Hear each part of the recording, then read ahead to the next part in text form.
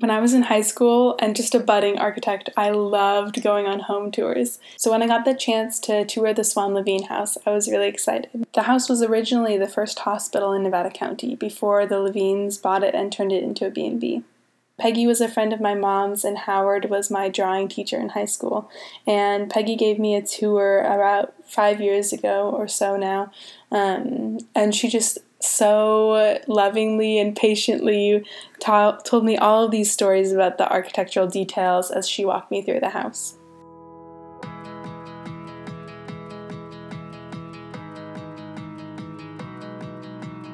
Welcome to If Walls Could Dream, a podcast about the stories hidden within the walls of everyday buildings. I believe every building has a story to tell, but it's up to us to listen.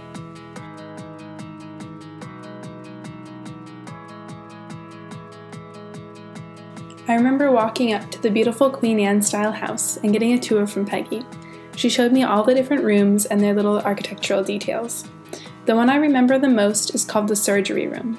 It's where they used to do the surgeries when it was a hospital. The room has white tile floors and really large windows, letting in a lot of light. In the adjoining bathroom, they have the original sinks where the surgeons would wash their hands. I also remember the elevator shaft.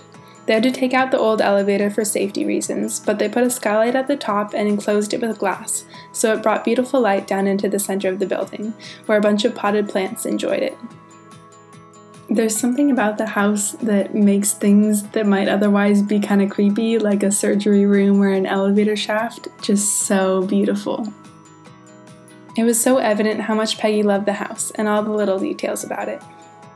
Sadly, she lost her battle with cancer in 2017, but her husband Howard agreed to answer some questions for me about the house, that he still runs as a B&B. First, I wanted to know how he thinks the house tells the story of its past. Well, it has a variety of past because it was built by a miner who had a big mine. That's John and Catherine Fahey. They owned the Allison Ranch mine during the gold rush. It was rebuilt because of William Campbell burning it down because he was a horticulturist and he was trying to keep his plants warm. So it's a different period, different architecture. Mm-hmm. That was in 1895 when it burned down. He bought it in 1872.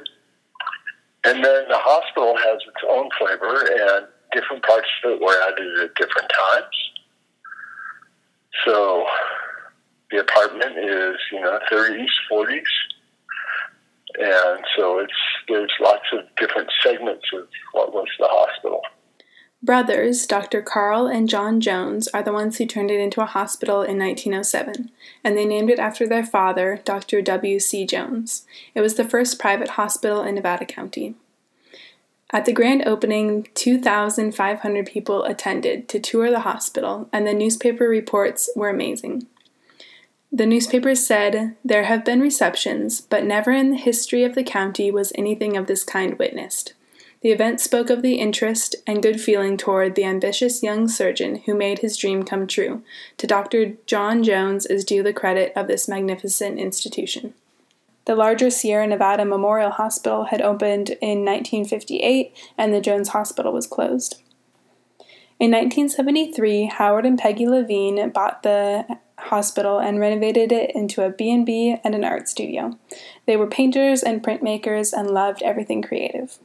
So when you guys bought it and were renovating it, how did you kind of choose to preserve the old memories of the house? Well, basically how it spoke to us, like the areas I just described had attributes that, like the apartment, which we call the apartment, which was at one time 4 rooms, didn't have the gingerbread inside of it, like the old glass, like the rest of the house. So it just depended which part of the house and how it felt. What's your favorite part of the house? They're all different, and they all are favorite. They have different aspects. The third floor with the ambulatory beds, with the four beds, how did these people get down in that really slow elevator? And then surgery, and then, the first floor to me is very accessible. A lot of people came in. I don't have a favorite part. I have lots of different feelings in each of the parts. So my last question is there anything that surprised you about the house? When we found a chest full of straitjackets, that was surprising. Do you know why they were there? And it freaked us out.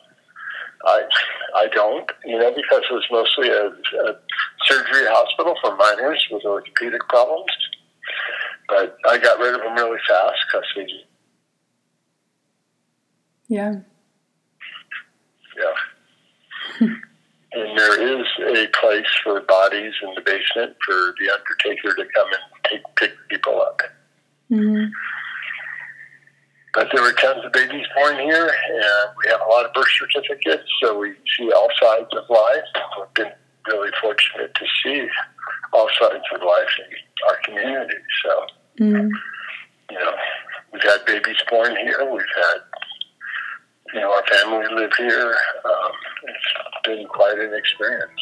Yeah.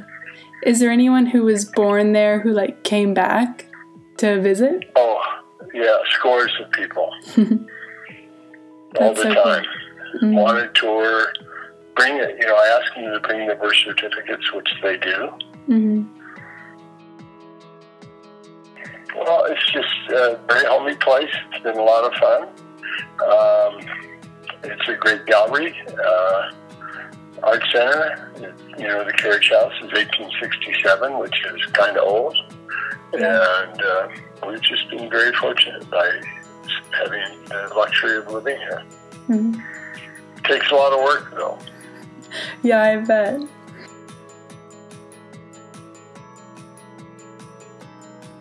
This house has had a lot of different owners over the years. It's had a lot of different names and a lot of different titles. It's so easy to say, oh, it was a hospital and now it's a B&B, but no, it's had so many other stories than that. It was a house at first, and then it was burnt down and rebuilt, and after it's done being a B&B, it'll be something else. So yeah, it's not just one thing. It's something that's continually evolving and adding more layers and more character to the story.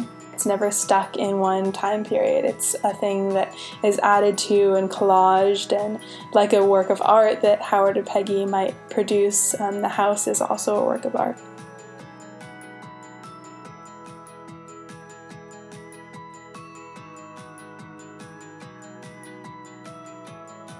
Special thanks to Howard Levine for letting me tell his story. The music is Sunshine Day by Mix-On. Tune in next time when we uncover the story of a shopping center that was once a popular lake and dance hall. This has been If Walls Could Dream. I'm Hannah Oitzman. Thanks for listening and keep dreaming.